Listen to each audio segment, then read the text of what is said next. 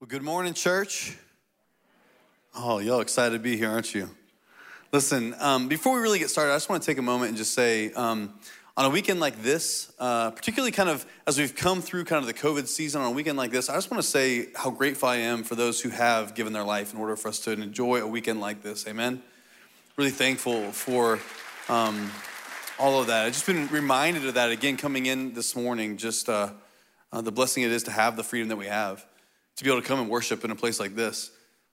So my name is Trevor Miller. I'm one of the pastors here at Mount Horeb, and it's an honor to be able to come and spend time with one another this morning, to open up the scriptures, because each and every Sunday as we come here on a Sunday morning, our goal is to open up the Bible and allow God to teach us something new, to transform us in some kind of way. Otherwise, stay at home, eat cinnamon rolls, just kind of chill. Not that you're not watching right now at home too, but if you're in the room this morning, I'm really thankful that you're here. If you're online watching this morning as well, I'm thankful that you tuned in with us as well. We are one church in multiple locations, but I believe God is meeting us here and doing something in our lives this morning. And so, as Emma said really well earlier, we are in a series called Mark My Words.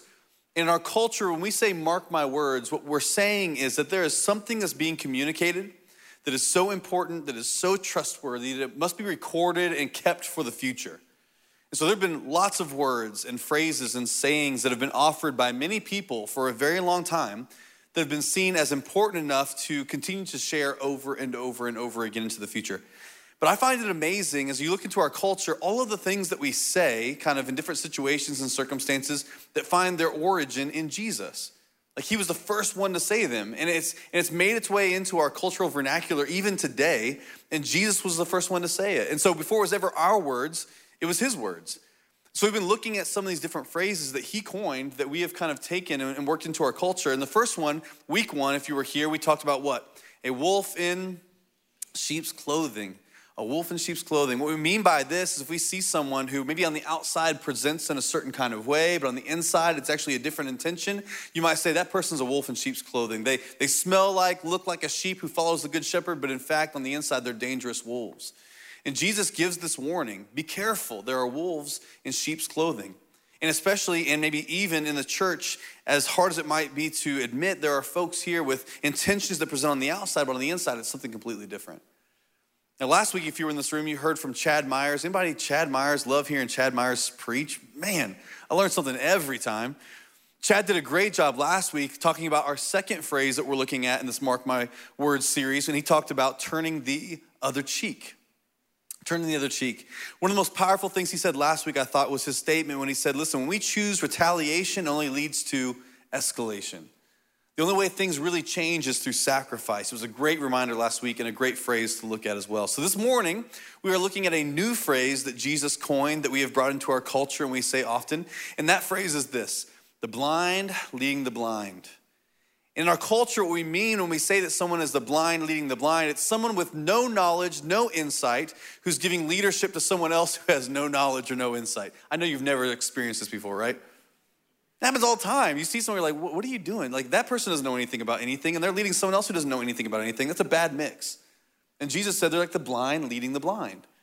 Now, what do we mean when we say that in our culture? We're going to talk about that a little bit. Now, my wife and I, before we got married, and my brother-in-law and sister-in-law, Joe and Kristen, before they got married, just months before each one of us were wed together, we decided to go mountain biking. We used to do a lot of times, go to Harbison and mountain bike together in our more fit days, pre-children and such. We would go mountain bike and spend time. And one particular day, we were out mountain biking, we got a little bit of a late start, and we were a few miles into the woods when we came on this kind of like technical piece of the trail. So we told the girls, listen, Joe and I want to bike this part, so you just go a little forward and meet us where this trail comes back into the main trail. We'll meet you there, and then we'll continue on. So we departed from one another. We fully expected in a few minutes just to meet back up on the main trail and continue on. But as Joe and I came around the corner and came back to the main trail, we pulled up, and guess what? Two blonde girls nowhere in sight, gone. So we're like, oh, surely they went back to the place where we started. Maybe they got confused. So we rode back and hard as fast as we could back to the place where that trail went off. Nobody there. So we rode back far and fast as we possibly could past where we were hopefully to meet them, and they weren't there. And we went as far as we could, couldn't see anything, nothing. We came back multiple times. We were scared for two reasons. One, we were about to get married to these girls, and they were gone. Maybe it was a plan, I don't know. But two, Jenna and Kristen's mom was going to kill us because we lost their daughters in the woods somewhere along the way, and that was already a concern from the get-go. So We rode and pedaled as fast as we possibly could, trying to catch up to hopefully wherever they had gone. We could not find them, nothing, no trace. Finally, we came across this one couple that were biking miles down the trail. We're like, have you seen any girls? They're two blondes, they look exactly alike. Have you seen them? Like actually a few minutes ago we did, they were going this way. And so we pedaled hard and we never saw anything. We made it all the way to the parking lot and nothing, miles down. It'd been a long time. It was starting to get dark. So we're like, what do we do? So we were about to call the park rangers. We're like, we don't know what to do. We've lost two girls in the woods somewhere. We don't know how to find them. And so we were about to kind of make this next step when all of a sudden out of the woods comes Kristen and Jenna like a scene from Homeward Bound. You know what I mean? Some of y'all will get that on the way home. Coming out of the woods and they're back and they're home. We're like, where have you been? And Jenna said, well, we didn't know what to do. We waited and it took so long. We thought maybe that you had passed us up. And so we thought, what do we do? So Jenna said when we were kids, my mom used to tell us a story every night before we go to bed about two girls who got lost in the woods. The only problem was I couldn't remember the moral of the story. Do they stay there or do they keep going until they get out of the woods? So we decided to keep going. So she pushed her sister so far and so fast that eventually we got home. We said, we cannot tell my mother-in-law. We cannot tell Connie. She'll be furious. But Kristen was sick all night long from pedaling and biking so hard. So we had to tell the truth and she was a little upset. But we made it. But the moral of the story is when you make this kind of decision, Jenna, my wife, was the blind leading the blind, right? No knowledge, no insight, telling the other person with no knowledge and insight, here's what we should do. Just keep pedaling. We'll get out of here eventually. We'll make it home safe. If you get lost in the woods, stay there until someone comes to find you. Don't be the blind leading the blind. Now, it really was that kind of situation. And the reason that this discussion this morning is so important is because everyone, I believe, almost all of us in the room this morning, and many who are watching online right now, if we're not careful, we will find ourselves following someone that we shouldn't follow. Because choosing who we follow is the most important choice that we will ever make. Choosing who we follow is one of the most important choices that we will ever make. It doesn't matter if you are a middle school student here this morning, if you are a parent here in the room this morning, if you are a seasoned person with wisdom here this morning. Who you choose to follow is incredibly important. Now, think back to the time maybe when you were like in 8th grade. I remember being in 8th grade and having my first relationship. You know, I'm like, I don't know how to do relationships. There's this girl, she's kind of cute and stuff. Who do I talk to about this? I need someone to lead me. So what do we do as 8th grade kids? We talk to some other 8th grade kid about how to do relationships, right? Why? They don't know anything more than you do. But we go to them for advice. It's the blind leading the blind. I mean, think of all the ways in our culture this happens. Many of us, we are trusting our future, the direction of our life, the choices that we make, the trajectory of our life to people who have no idea what they're doing. Many of us, if we're not careful, we are consuming and repeating what we believe to be critical truths that we find from Instagram, TikTok, Facebook, as if it's gospel, without any critical analysis or questioning at all. Think about all the places in our life, whether it comes to learning to drive, graduating from high school, college life, the workplace, getting married, having kids, aging parents, you name it, all the things that we are in need of someone to help lead us. But too often, we're just the blind leading the blind. Now, this is the reason that I believe Jesus' life and ministry is marked by two really simple words. 13 times in the gospel, Jesus says these two words. He says this, follow me. Follow me. Jesus oftentimes will come across someone, he would say to them, listen, follow me. And that person would drop their nets. They would drop what they were doing and they would follow Jesus. Because Jesus is one who knows more than we could possibly, he's the best way to live, and following him is incredibly wise. You see, the Jewish religious culture was built around a leader-follower model. You would have rabbis who were teachers and disciples who were learners. And so it makes sense why those would give up whatever they were doing to follow Jesus, because they considered Jesus to be their rabbi. He was their teacher. And they were the disciples learning under him, being shaped and molded by him. They chose to follow him. Here are three of those examples. Matthew chapter 4, verse 19 says this, come, follow me, Jesus said, and I will send you out to fish for people. Then Matthew 9:9, as Jesus went up from there, he saw a man named Matthew sitting at the tax collector's booth. Follow me, he told him. And Matthew got up and he followed him. Then Jesus says to his disciples, whoever wants to be my disciple, my students must deny themselves, take up their cross, and what? Follow me. At the heart of Jesus' ministry is an invitation to follow him, to live the way he lived, to be shaped and molded by him. In fact, within Jewish tradition, there was a phrase that described disciples, and it says they were to be covered in the dust of their rabbi. They were to follow their teacher so closely, they would literally be covered by the dirty dust of the ancient Near Eastern ground, covered over them as they followed the one they had chosen to follow. Jesus offers us the best way to live. He is the true teacher, the one that we can trust, which leads us to the passage of scripture that we're going to talk about today, where we discover this ancient phrase that it's made its way into our cultural vernacular. And to set the scene for this passage, what we have is a group of Pharisees, or who were teachers of the law. Many considered the Pharisees to be the people who were supposed to be the leaders of the Jewish community. They were the religious leaders of the day. And they came to corner Jesus with a question, as they often tried to do. The Bible says they have traveled all the way from Jerusalem to Galilee to meet Jesus, to ask him a question that they believed to be very important. This trip was probably 8 to 12 miles on foot to come and find Jesus. And here's the question they ask him. Jesus, why do your disciples, your followers, why do they break the traditions of the elders? They don't wash their hands before they eat. To which every mother in the room would reply what? Amen. Wash your hands. Say your prayers, because germs and Jesus are everywhere, right? Now, I'm confident my wife was probably a part of this elder board who decided this should be one of the major traditions that we should stick by. Wash your hands before you eat your food is something we have to do. But it goes beyond just like making sure you don't get dirt into your mouth as you eat. This particular tradition that they're asking Jesus about was a tradition that was a part of 613 different commands known as the mitzvah. And they were found in the book of Torah. And these commands that were a mixture of scripture, but also customs and traditions from elders and those who thought they were good ideas to add to help Jews live a good and full life. So, these religious leaders traveled 8 to 12 miles on foot to get to Jesus, to ask Jesus about why his disciples were disregarding the traditions and the customs of those who come before him.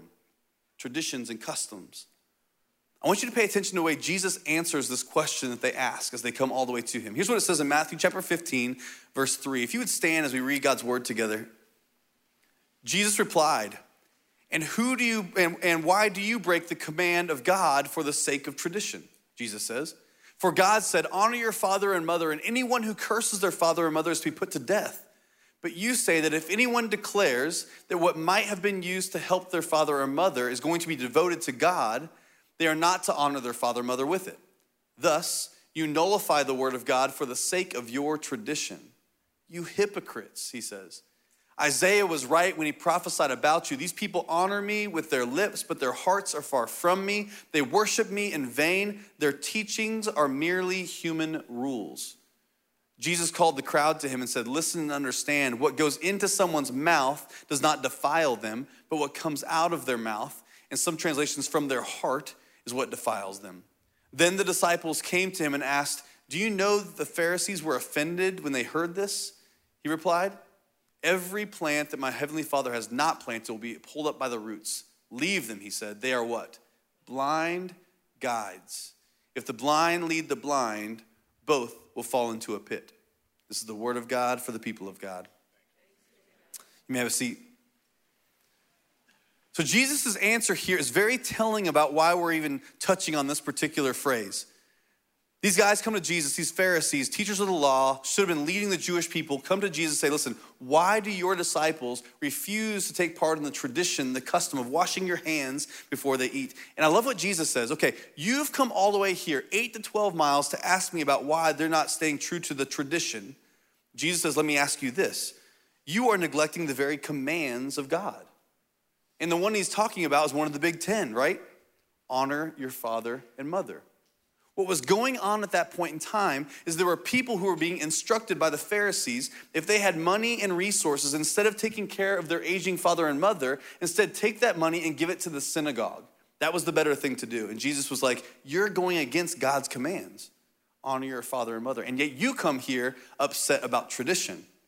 You see, Jesus understands the Pharisees were missing the plot. They were missing the forest for the trees. They didn't understand what they were asking. And Jesus says at the very end, they were what? Blind guides. And he says, when the blind lead the blind, both will fall into a pit. Now, Jesus' disciples come to him and they're like, hey, Jesus, I don't know if you understood this, but the Pharisees are a little ticked off that you just asked that. He's like, I know. It was inflammatory to ask them this because the Pharisees were meant to be the ones who were helping guide people into a way of loving God and loving others. But Jesus said this because they were missing it. They were blind. Now, the author uses a specific Greek word here. The word is tuflos. Everyone say tuflos. Such Greek scholars, tuflos. This word is used in multiple different ways. It could mean literally physically blind, but it can also mean, particularly in this context, being intellectually or spiritually blind. Jesus says the very ones who are meant to be leading you are themselves confused. They are concerned about the traditions and customs, and yet they're disregarding the very commands of God. This is how Jesus knew they were blind guides, because they were more concerned with tradition and the commands of people rather than scripture and the commands of God. Now, in my life, I've experienced both blind guides and really good guides. In my time within the church, I've experienced both. When I was in middle school, late middle school, early high school, I live in Texas, and I went to this youth ministry, and we had a youth pastor there, and this youth pastor was very intent on teaching all of us within the youth ministry how to do all the right things. I remember we had a really thick book that all of us got that we were supposed to read as we come to youth group and talk about each time, and it was very much focused on being perfect, on perfection. I remember even as a middle school kid, high school kid, being concerned because it made me feel just shameful and guilty as opposed to feeling free to live this life for God. Because all we ever talked about, I remember one of the conversations specifically was this: do you think you could go without sinning for 1 second? We're like, yeah, of course we could not sin for 1 second. How about 1 minute? We're like, well, I suppose if you put all the seconds together, yeah, probably for a minute. How about for a whole day? Like, probably all the minutes, maybe for a whole day. How about a lifetime? I was like, this just feels so much pressure. I don't know that I can do this. And what was not ever talked about was something called grace. And so from a middle school kid to a high school kid, even years later, we found out this individual who'd been leading us and putting this pressure and expectation on us, they themselves were not living it out in their own personal life either. It was painful, it was disappointing. And years later, I finally come to college here in South Carolina at CIU, and I met two individuals, you might know them, named David Olshine and Huli Goddard. And these two leaders were different kinds of leaders. It felt different to be around them. It felt different to spend time with them. I mean, certainly we would talk about ways of living, but they were much more focused on knowing the one who would make that change within me instead of me just trying as hard as I could to do the right things all the time. It was a different kind of thing. One is a blind guide. The other one sees clearly. It was a refreshing thing to be a part of. And so Jesus is having this conversation with these Pharisees. He calls them blind guides. As the blind leading the blind, they both end up in a pit. And in the end, I think the poet Maya Angelou said it very well when she said this. She makes a powerful observation when she says, we are only as blind as we want to be. In the end, we are really only as blind as we want to be. I think it's true for this context.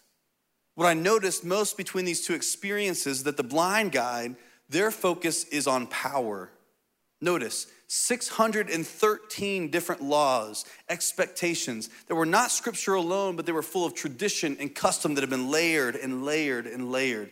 Regulation, restriction, putting up barriers, far more difficulty to have a relationship with God in that kind of way. But a leader with clear vision is someone who gives up control and offers a simplified way of knowing God and loving him. In fact, Jesus says it in other ways in the gospel when he says this. You want to know what the greatest commandment is? Love the Lord your God with all your heart, soul, mind, and strength. And love your neighbor as you love yourself. And Jesus says, all of the law and prophets hang on these two commands. 2, compared to 613.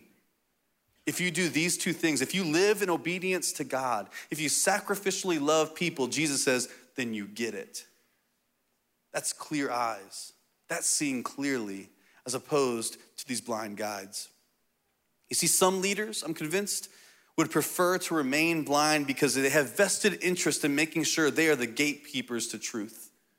And the Pharisees were dedicated to this. So Jesus says that when a blind guide leads a blind follower, they both end up in a pit.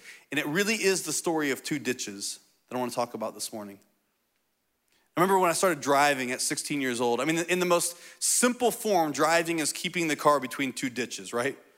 I mean, of course, there's a spectrum on how good you can be as a driver. Perhaps you can do better than that. But in the very end, if you can keep it out of this ditch and keep the car out of this ditch, then you've done really, really well.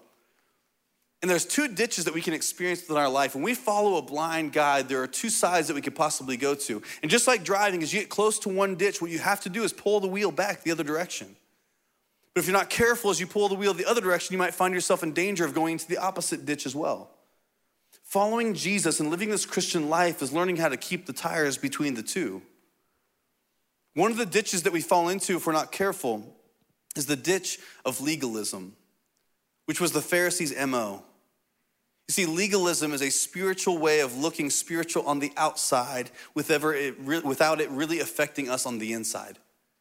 Everything looks good and crisp and perfect, but in truth, our hearts are far from God.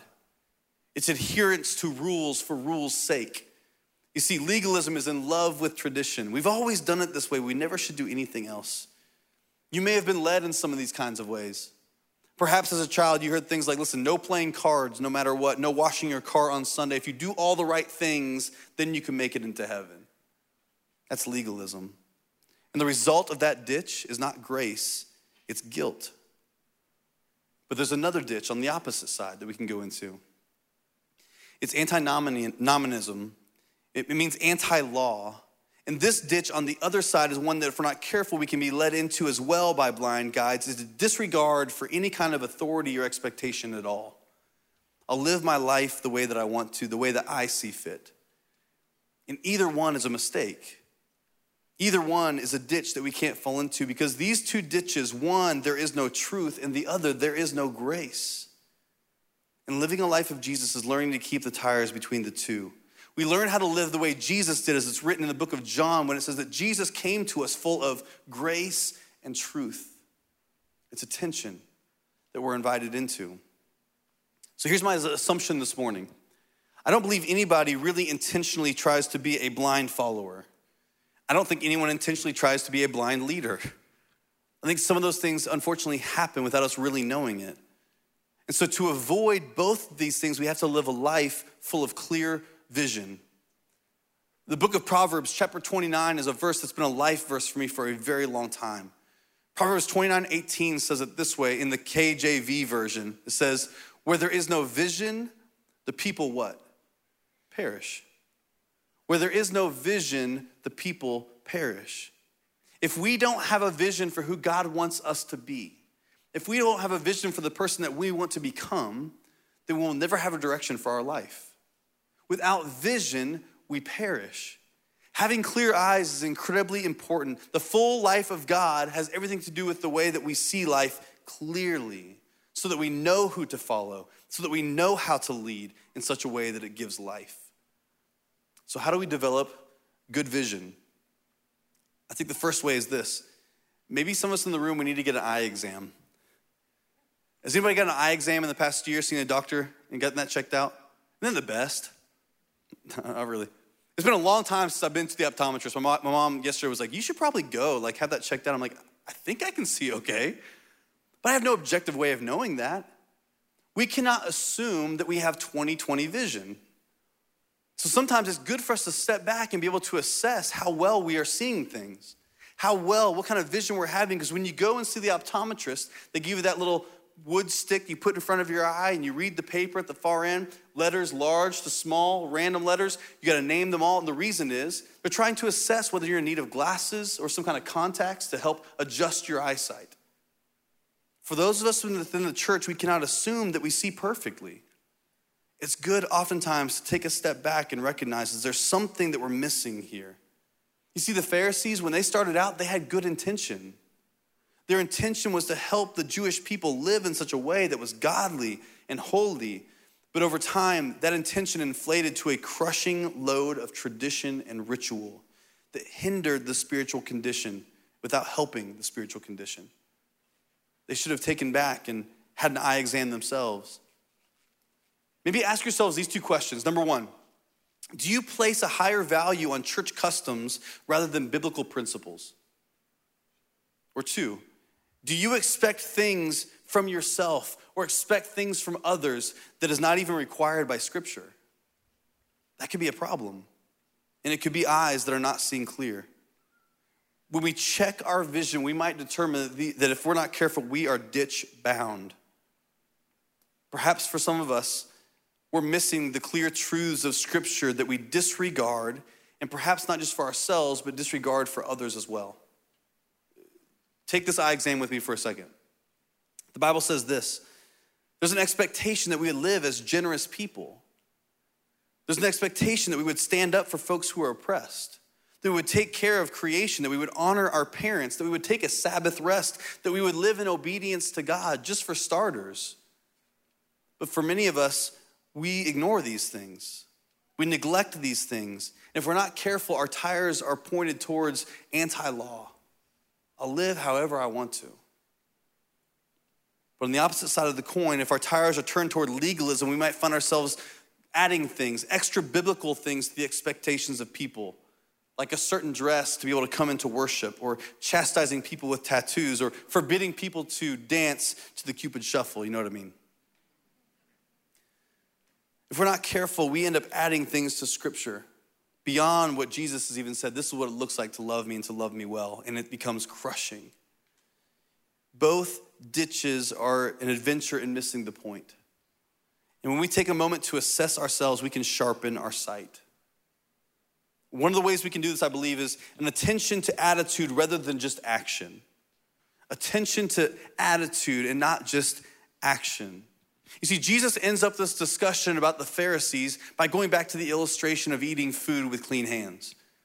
Jesus says to them, no, don't you realize that it's not what we eat and put into our mouth that defiles us, but instead it's what comes from our heart, out of our mouth, that defiles us. It's something on the inside as opposed to something external.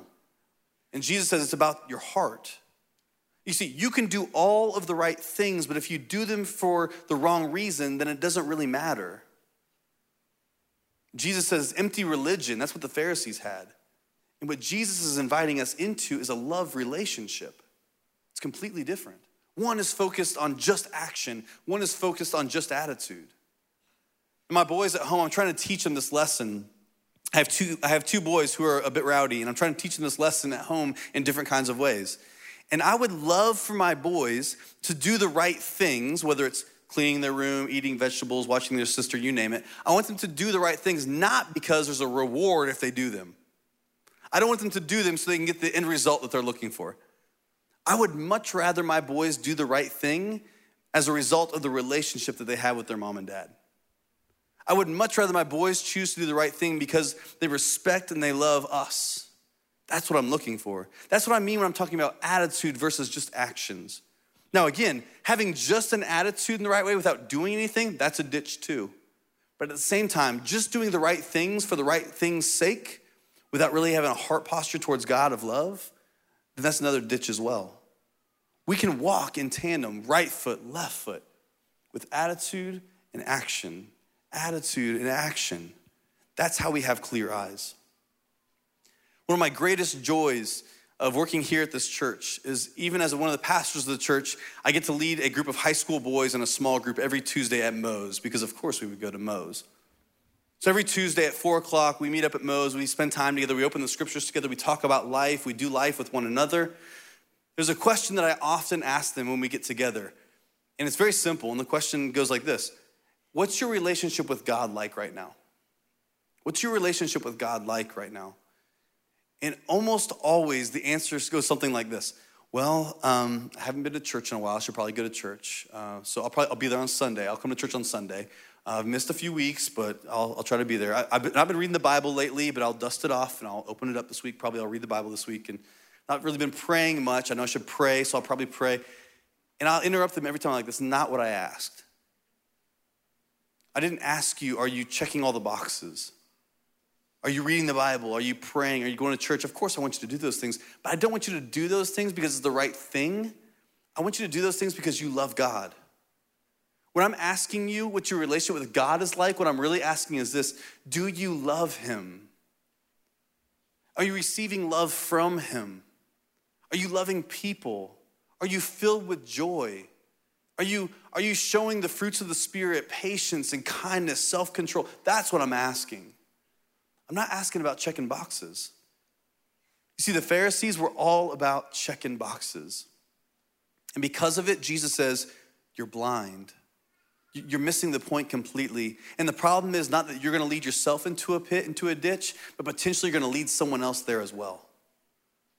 I wanna be the kind of pastor, the kind of leader that's able to see clearly enough to know that I don't want a congregation of people who just do the right things. I want a congregation of people who really, truly love God. And that ultimately will affect the way that we live. But I'd rather have it that way than the other way around. So it's interesting to me that as Jesus talks about these Pharisees and calls them blind guides, it's interesting to me that in a book called the Book of Acts, after the Gospels, in chapter 9, you have one of the individuals who was a part of the Pharisee sect. His name was Saul. You might know him as what? Paul, right? Don't skip ahead though. Saul, at this point in time, he was a Pharisee. He was a defender of this tradition.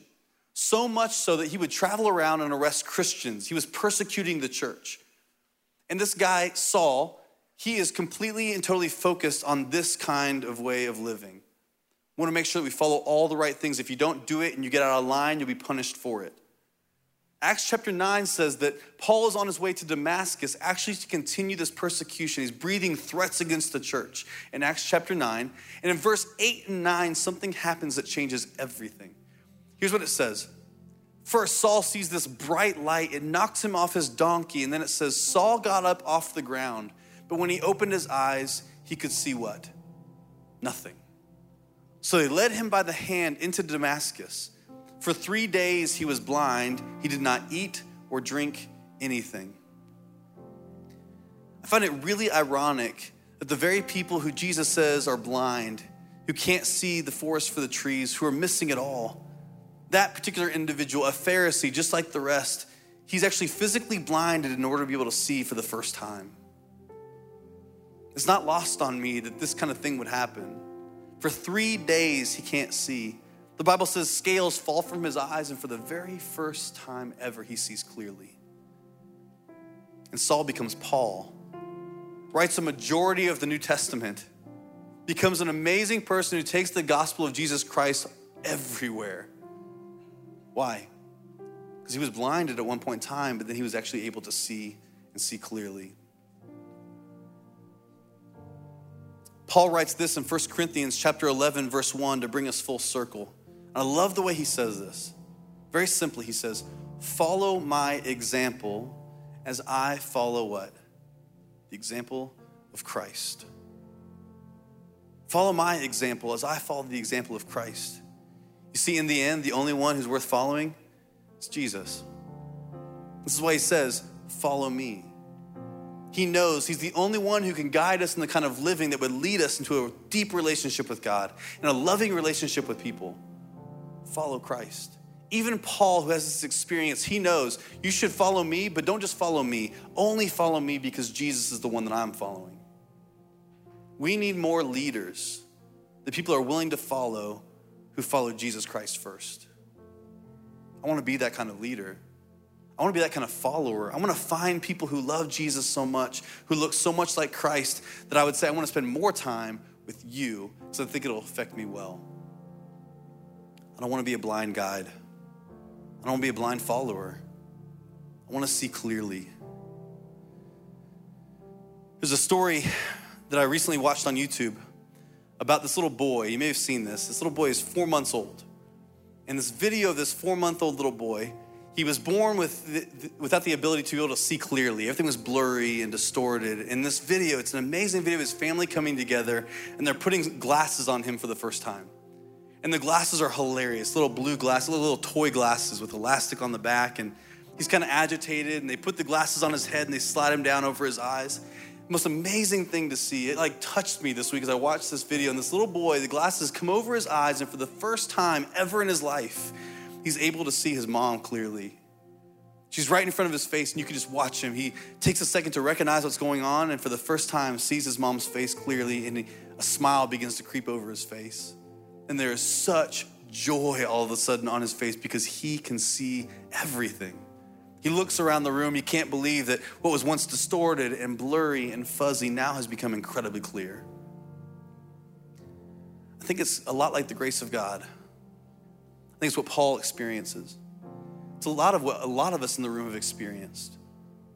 We've taken a drink of full grace, and it's changed everything for us. It's clarified our eyes to see the way God loves us, what he wants for us, and what it looks like to follow him and follow him well. My prayer for all of us this morning is that we will be able to see through clear eyes full of the grace, the mercy, the love, and the truth of Jesus Christ. There's a well-known hymn that I think says it well. You've heard it before. It's Amazing Grace. How sweet the sound that saved a wretch like me. I once was lost, but now I'm found. Was blind, but now I see. Let's pray together.